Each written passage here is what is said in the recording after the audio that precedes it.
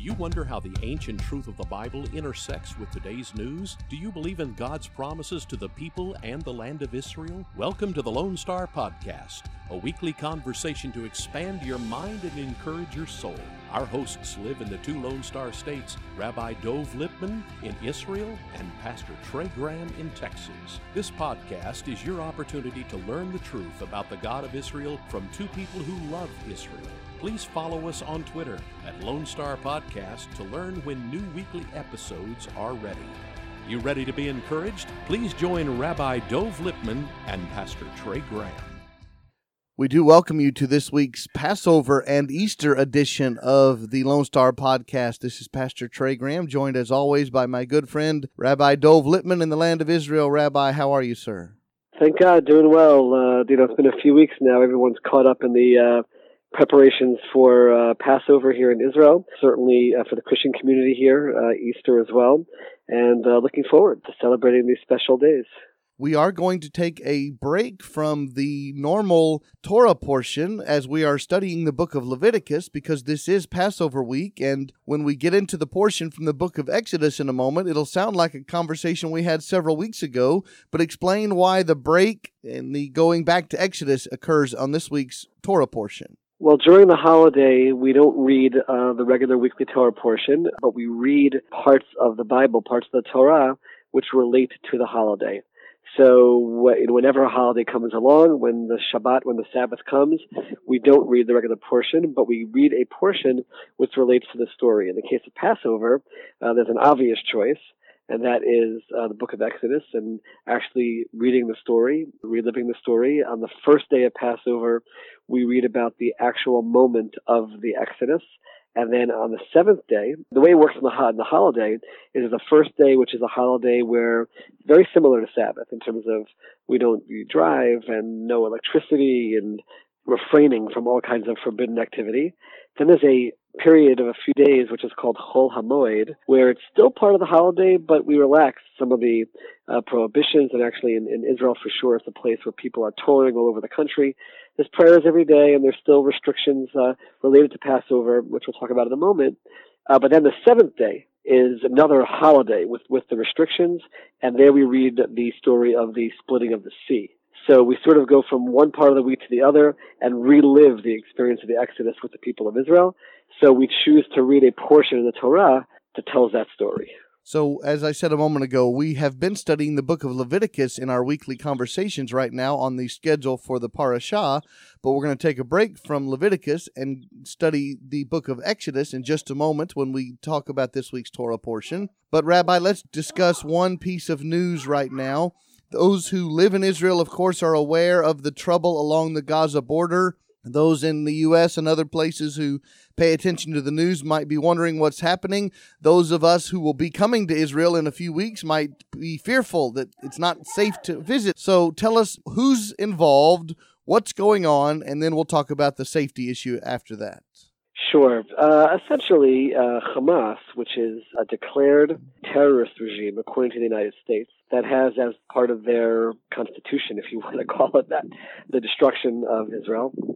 They are in control of the Gaza Strip, and they have called for a massive march towards the border of Israel. And they're calling it the March of the Return, as if they're calling for their return to the land of Israel. And Israel is not going to stop them from marching. It's their territory at the moment, and they can march towards the border, but we have to be on very, very strong alert to make sure that terrorists don't come through that border. We already had during this week terrorists who made it through and actually got very close to some Israeli towns. And this is something that we cannot tolerate. So as a result, we have massive, massive forces along the Gaza border. This means that thousands of young men cannot be home for Passover, but have to be on the border on patrol. We won't use force unless we have to, if people are coming in and starting trouble, but we'll be there to be the Israel Defense Forces. Hamas is trying to show the world that they're still a force and they're still interested in coming back to Israel. And I remind everyone who's listening that Hamas has control over the Gaza Strip. Israel's not there anymore. In 2005, Israel pulled out of there. It's interesting that they're not focusing on rebuilding their area. but on trying to take more and come into Israel. So it's a tense time, and we certainly hope that everything will end well, and hopefully on both sides. There won't be any kind of bloodshed or any kind of injuries. We're just on guard, and hopefully they'll behave, and it'll be a peaceful protest, which is their right, and everyone can continue on peacefully. So when people who have a little bit of trouble with their geography watch the news and they hear there's trouble on the border with Gaza, then they start saying, well, then there's trouble in the whole land of Israel, as if something happens in New Mexico and everybody in Dallas needs to be concerned about their safety.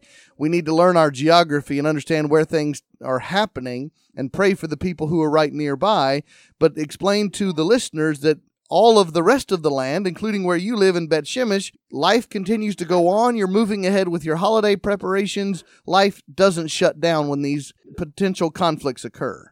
Yeah, completely peaceful throughout the country, and even in the places near Gaza, Pastor, people are preparing for their holidays and going on about life as usual. There's more soldiers around just to protect, but certainly the rest of Israel, very safe and looking forward to a wonderful holiday, thanks to God and thanks to the protection of our soldiers. But certainly no reason for people to see that there's tension in Gaza and that somehow means that there's a problem in terms of safety in the rest of Israel. And hopefully we'll get through this problem in Gaza as well, as we tend to with God's help, without any kind of real situation. So because it is Passover time and we need to discuss this week's Torah portion, as we said a moment ago, taking a break from Leviticus, looking back at a passage we have studied before, the reading for this week comes from Exodus chapter 12, verses 21 through 51. And for our listeners to catch up, this is at the very end of the 10 plagues, the very end of the deliverance sequence, when the Lord shows his power over each of these different false gods of the Egyptians. He commands Moses to command Pharaoh, the king of Egypt, to let the people go. The Pharaoh refuses until the 10th and final plague, which was the destruction or the death of the firstborn child. And so we begin this portion, which is just one chapter today, Exodus 12:21. Moses called for all the elders of Israel and said to them, "Go and take for yourself lambs according to your families and slay the Passover lamb." We know from other readings that it has to be a 1-year-old male of a sheep or a goat, and it has to be a spotless lamb. Talk to us about what does spotless or unblemished mean. So there are rules when it comes to sacrifices, that the sacrifices can't have blemishes. The whole concept is you're offering something to God, you want it to be the best. You don't want to be something which is somehow cheapened in any way. And you want to show God that you're giving him the best, just like we want to give from ourselves and give from our best. So there are all kinds of laws associated with being unblemished. There was very strong significance in the command to take a sheep, because the sheep in certain aspects of Egypt was worshipped as a god, and therefore the very notion that the Jews were taking the god of Egypt and offering it to their God, to the one monotheistic, all-powerful God, that's something which was very powerful symbolism, but also a great miracle that the Jews were able to do so without the Egyptians attacking them for it. It was God's protection that was provided for them there, and that was a very important symbolic moment for the Jews, because according to our tradition, the Jews were steeped in idolatry in Egypt. They were assimilated. They were affected by the culture all around them. And the fact that they were able to say, we're taking this Egyptian god and offering it to the true God, that showed that they had faith. And the fact that they weren't attacked by the Egyptians was a moment where they saw God protecting them as well. So it was a real breakthrough moment, which ultimately provided the merit to be able to earn salvation. The next verse is Exodus 12:22, and it shows the physical preparation that they were supposed to do. You shall take a bunch of hyssop, which is a plant that was used like as a sponge. It says, and then dip it in the blood, that's the blood of the lamb, and dip it in the basin, and apply some of the blood that is in the basin to the lintel and the 2 doorposts. None of you shall go outside the door of his house until morning. So I want to give you the Christian view after I ask you. Tell us the Jewish view of taking the blood of the lamb and placing it on the doorpost as the symbol of belief or obedience.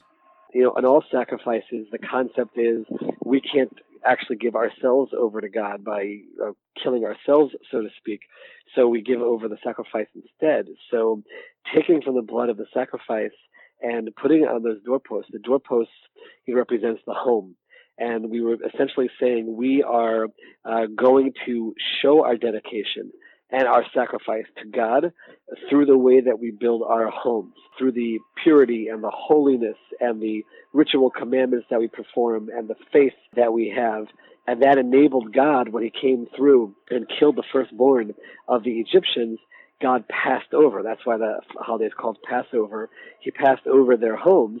And that was the moment where this real distinction was made between the Jews, who are saying we are sacrificing ourselves in the way that we live our lives and the way we build our homes, and the Egyptians, who were steeped in their pagan ways. And that's the way that we see that symbolism. Of course, this is Passover week. It's also Easter week. And for Christians, the symbol of the blood of Jesus is one of the most important symbols in our faith. We have verses like Ephesians 1, verse 7, in him, meaning in Jesus, we have redemption through his blood, the forgiveness of sins. Romans 5, verse 9, having now been justified by his blood, we shall be saved from wrath through him. So as Passover begins on Friday, and as Good Friday occurs for the Easter celebration, on Good Friday is the day that Christians really memorialize and look back and grieve over Jesus being crucified. He's hung on a cross and his blood was spilled. John the Baptist called Jesus the Lamb of God who takes away the sin of the world. So this idea in Exodus 12 about the blood of the Lamb is the deliverance or the protector. We Christians connect that to the blood of Jesus is the protection or the deliverance for us. And in both cases, it's protecting us from judgment of God that comes as a result of our sin.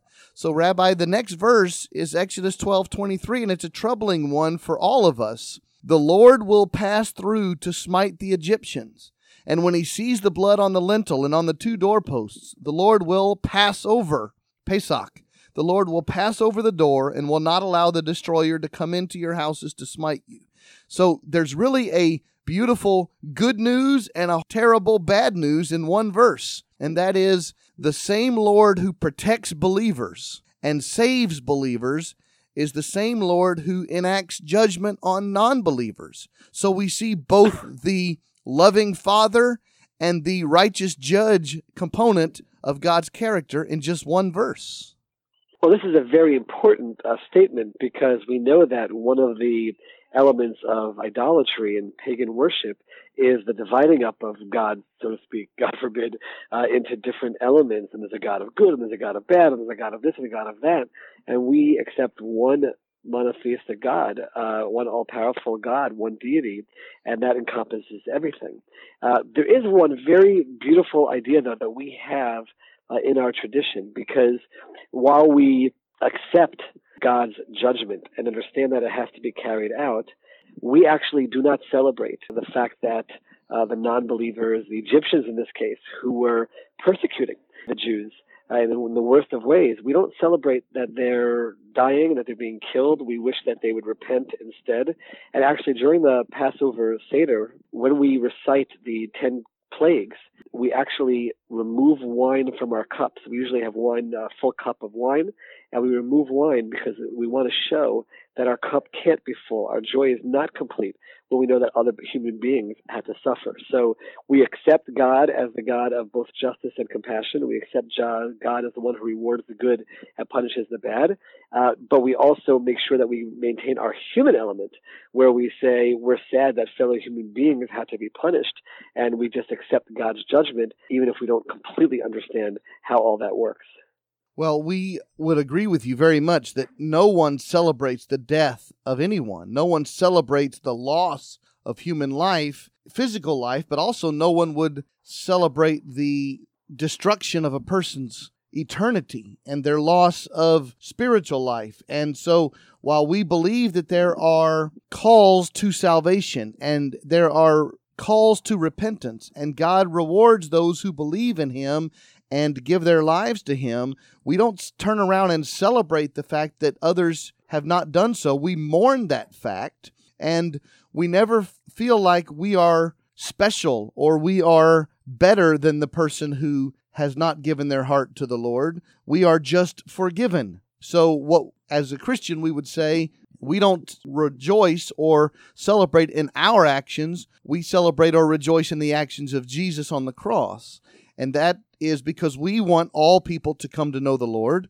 Why? We think that's what the Lord wants. In fact, 1 Timothy chapter 2, verse 4, God desires all men to be saved and to come to the knowledge of the truth. And so this is a sad verse in Exodus 12:23, showing there are consequences for our spiritual decisions, that my faith in the one true God will give me eternal life, will give me salvation or deliverance, not by my actions, but by the actions of God himself. And my refusal to believe, there are spiritual consequences for that. So that's not only a Passover element, that's an Easter element. That's really the basis of Christianity.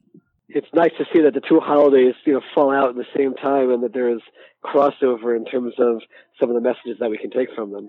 And because you and your family are getting ready for Passover just as we speak, the next verse is Exodus 12:24. You're doing it. It says, "You shall observe this event as an ordinance for you and your children forever." And then verse 26, when your children say to you, "What does this rite mean to you?" You shall say, verse 27, "It is a Passover sacrifice to the Lord." So you are living out the instruction of God given to your people, the Jews, in Exodus 12. Don't forget my faithfulness in the past.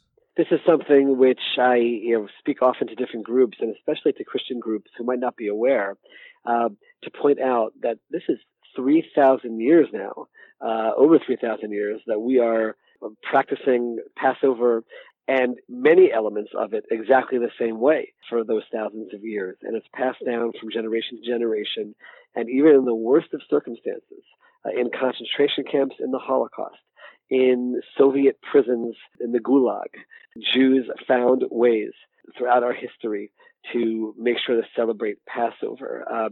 Stories in the concentration camps of people making sure to keep to the rules of Passover, which are we don't eat any leavened bread for the entire week. People finding ways to do so. People writing down the prayers and the recitations on potato peels to pass from one to the other. Just anything they could to adhere to the rules of Passover, to the spirit of Passover, and it's been done for thousands of years. And that's exactly what you said, Pastor, fulfilling that verse. And God essentially saying this is something which lasts forever. And thank God, something that we've been able to keep to. Most scholars place the story of Moses and the story of Exodus somewhere around 1400 BC. So 3,400 years ago was the commandment given. And here is our friend Dov Lipman and his family and Jews around the world carrying out, as he said, over 3,000 years of history, living out the commandment. This shall be a forever or a permanent rite, a permanent ordinance for you. We get to verse 29 of Exodus 12, and it says, "The Lord struck down all the firstborn in the land of Egypt, from the firstborn of the Pharaoh who sat on his throne, to the firstborn of the captive in the dungeon, and all the firstborn of the cattle." And what this reminds us of is we are all equal in the sight of God. Christians would say it this way: the ground is level at the cross, meaning before God's throne, no matter if you're a rich man or a poor man, you're a powerful figure or a not powerful figure in human terms, we are all equal before the Lord. We all need God's salvation in our life, no matter how rich we are in this life. One of the messages of Passover, actually, we take a night and we have what we call the Seder night, where we try to live like, we call it like free people, like kings, like royalty. And there's all kinds of customs that we have, which seem very physical in nature. But when you take a step back, you realize it's a celebration in physical terms because of the spiritual. We're celebrating that we went from slavery to freedom, but freedom to worship God, as opposed to these pharaohs and the Egyptian princes who had all the physical material wants in the world, but were slaves to themselves and slaves to their pagan worship. And the very strong contrast that we try to draw, where we don't remove ourselves from the physical, and we almost replace ourselves, and we say, replace them. We say we're the true royalty, but we're the true royalty because we have that royalty because of God. And that is the significance, actually, of the Seder, which is the festive meal that we have on Passover this year on Friday night. And I actually know that the Seder has some kind of significance in Christianity as well in terms of the history. The Seder meal is very important, and many Christians are not aware of its significance in the relationship with Jesus. And it has many important reminders, starting with when we celebrate what's called the Last Supper or the Lord's Supper. Jesus was taking his Seder meal. Jesus, who lived on the earth, we believe, as God, but also in the form of a Jewish man living a Jewish life, was celebrating the Jewish holiday of Passover with his disciples in the last meal. And he takes the bread, which we'll talk about in the next verse, and he says, this bread represents my body. When the bread was broken, he says that represents the fact that his body will be broken or injured or hurt on the cross. And then he takes the cup of wine that's part of the Seder meal, and he says, this wine represents my blood. So when Christians around the world this week take the communion, the bread and the cup, they are not just only remembering the death of Jesus and his resurrection, they are remembering the Seder meal, the 3,400-year-old tradition that we're discussing today. So this is another reminder of many ways, Rabbi, that you and I have talked about, what we call the Hebrew roots of the Christian faith. And that's why we do this program together, and that's why we have so many things in common, because those who follow after Jesus are following after a Jew who we believe was the promised Messiah, and he lived a Jewish life. So the Last Supper of Jesus that's part of Easter is the Seder meal. Pretty incredible to see that connection, and certainly for us, it's good to know that we can all celebrate together, even if we have differences of opinion about the specifics and in terms of the Messiah and in terms of ultimate salvation, but we can come together and celebrate God's saving the Jews from Egypt, which is the beginning of everything in terms of the story of our religion and all monotheistic faiths in the world. And that's something which is certainly worth celebrating together. As we continue to walk through Exodus chapter 12, we get to verse 33. The Egyptians urged the people to send them out of the land in haste, for they said, we shall all be dead. So the Egyptians, who enjoyed luxury when all these slaves, and the estimated count is about 2 million Hebrew slaves, now the Egyptians see all the judgments coming on the Egyptian people because of their king's refusal to repent. Now they want to hurry up and get the Israelite people out of their country to stop the judgments. And they were forced to leave quickly, the slaves were. And so there we get to verse 34. The people took their dough before it was leavened, with their kneading bowls bound up in their clothes on their shoulders. And we also read in verse 39, it had not yet become leavened, since they were driven out of Egypt and could not delay. So when Christians take the Lord's Supper, and when you have your Passover Seder meal, this is with unleavened bread, and it's a reminder of several things. But one is the slaves had to leave in a hurry, and so they couldn't wait for the bread to rise. But you've taught us that leaven has other meanings in the Scriptures. Absolutely. First of all, just on the most physical level, it also reminds us of, we call it lechem oni, the bread which the Jews ate as slaves, a poor man's bread, when the bread doesn't rise. So we're also commemorating that element as we relive the Exodus experience. But most importantly, bread and unleavened bread, what we call matzah, that's the Hebrew word, they're made up of the same things. It's the same makeup. The only difference is, in one case, it's been given time to rise. We have a tradition that's 18 minutes that it takes for the dough to rise, and the matzah that we have doesn't rise, to that for that point of time. But if it's the exact same thing, and just one is puffed up and one isn't, so the bread actually represents ego. It represents our puffing ourselves up, and ego is the one thing which really blocks a person from getting close to God. So we take the matzah, the unleavened bread, and we actually eat it all week long as we celebrate our freedom to worship God. And we remind ourselves that we must be humble, that we cannot let ego get in the way. And as we eat that bread, the poor man's bread, the unleavened bread, the matzah, that's what we're supposed to be thinking about, how we can recognize that everything that we have comes from God, and not to allow ourselves to be puffed up. And you can be proud of who you are, but recognize that who we are comes from God, and that removes the obstacle and enables us to connect to God and truly worship Him as we should. Leaven, as you say, puffed up, demonstrates pride or symbolizes arrogance before the Lord. Many times in the scriptures, leaven is a more general term of sin, not just the sin of pride, but sin as a whole. And that's why the Apostle Paul, who was a Jewish rabbi, wrote in Galatians chapter 5, verse 9, "A little leaven leavens the whole lump of dough," meaning a little sin in our life is enough to separate us from the Lord. We might say, I'm less sinful than that guy, but any sin in our life is in opposition to the holiness of God. So I'd like you to react to maybe a verse you've never read, Galatians 5:9, "A little leaven leavens the whole lump of dough." Yeah, we have a tradition the night before Passover. We go searching in our homes to make sure that there's nothing leavened in the home at all, not even the slightest bit, because the goal is to remove any possible shred of ego, of focusing on ourselves, to remove it completely, because that's what we need in order to reach God. So I certainly see in our tradition that we can relate to that concept of the goal is certainly during this time of year to remove all of it and to make sure there's nothing there, and that's how a person can truly repent. As we come toward the end of Exodus chapter 12, this week's Torah portion, we took a break from Leviticus to focus on Passover. I'd like to give a very encouraging word to our Christian audience and ask the rabbi to tell us about it.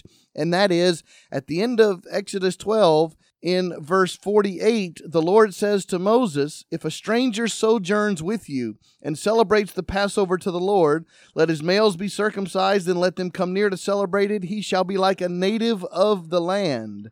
So there were non-Jews who celebrated Passover, non-Jews who were welcomed into the people of God to celebrate the very first Passover. And that's symbolic of the relationship that you and I have and that our listeners get to participate in every week, that Jews and non-Jews come together to worship and to celebrate the faithfulness of God. Absolutely, and we do have a tradition that there were many, that people all around the world, certainly in that area, were aware of the miracles that took place in God's salvation and joined in as well. Judaism is not an exclusive religion at all in any way, and we certainly welcome the worship together with other faiths. In fact, in the times of the temple, people from other faiths and other nations sent sacrifices to our temple. It was a place that was a place of prayer, l'kol ha'amim, for all nations. That's something which we're very proud of here in Israel today. Like I said, we're preparing for Passover, but Christians here are preparing for Easter, and then just a few months from now, we'll have the Muslims preparing for the Ramadan and their iftar meals, and this is something which we believe is sacred in Israel, and that we're so proud of, that we're able to let it be a holy land for all faiths. We're the only people running this land in history who've allowed other faiths to worship as well, and it's something which we're proud of, and it's a basic tenet of the Jewish faith, and like you pointed out, Pastor, you actually see that right there in the Exodus story.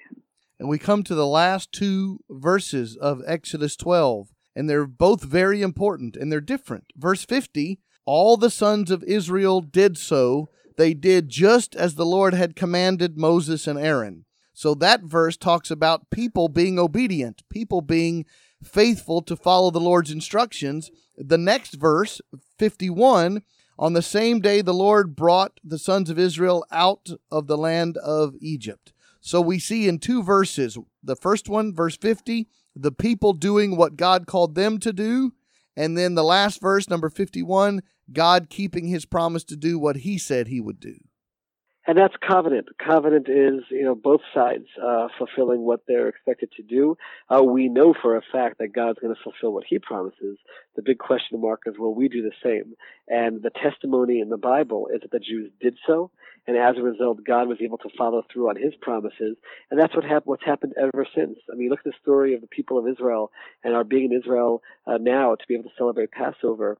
It's not a story which makes any sense. It's a story which only can be understood within the context of God. And that's because of this covenant. We fulfilling what God commanded as we did 3,400 years ago. And just like God then fulfilled his promises, so too God does now. And that's why, even if we're going into Passover and there's, going back to what we started with Gaza and Hamas and Iran and all these other things, we go in with confidence, we go in with faith. We're doing our best to fulfill what God has commanded, and we absolutely know that God will fulfill his promise and that we'll continue to flourish here on this land. Rabbi, as we come to the end of our conversation today, give a blessing to our Jewish and our Christian listeners for Passover and for Easter. The blessing that I have to all is that, first and foremost, we continue to work together, focus on the things that unite us and not those things that divide us. We both can celebrate the story of the Passover Exodus. We both can celebrate worship to God together. And we should bring those messages together to the world. That's the most important element, to put aside those differences that we have and each one continue to worship as they choose, but focus on what we have together. Focus on support for Israel. Focus on the morality and the values which we share, which the world so desperately needs. And if we do so, I don't have a doubt that together we'll be able to experience God's ultimate salvation. Hag Pesach Sameach, Shabbat Shalom, my friend. Thank you. Happy Passover, happy Easter, and Shabbat Shalom to all. Thank you for joining us for the Lone Star Podcast. Follow us on Twitter at Lone Star Podcast to learn when new episodes are ready. Please join Rabbi Dov Lipman and Pastor Trey Graham next time to expand your mind and encourage your soul. May the Lord bless you and draw you to himself this week.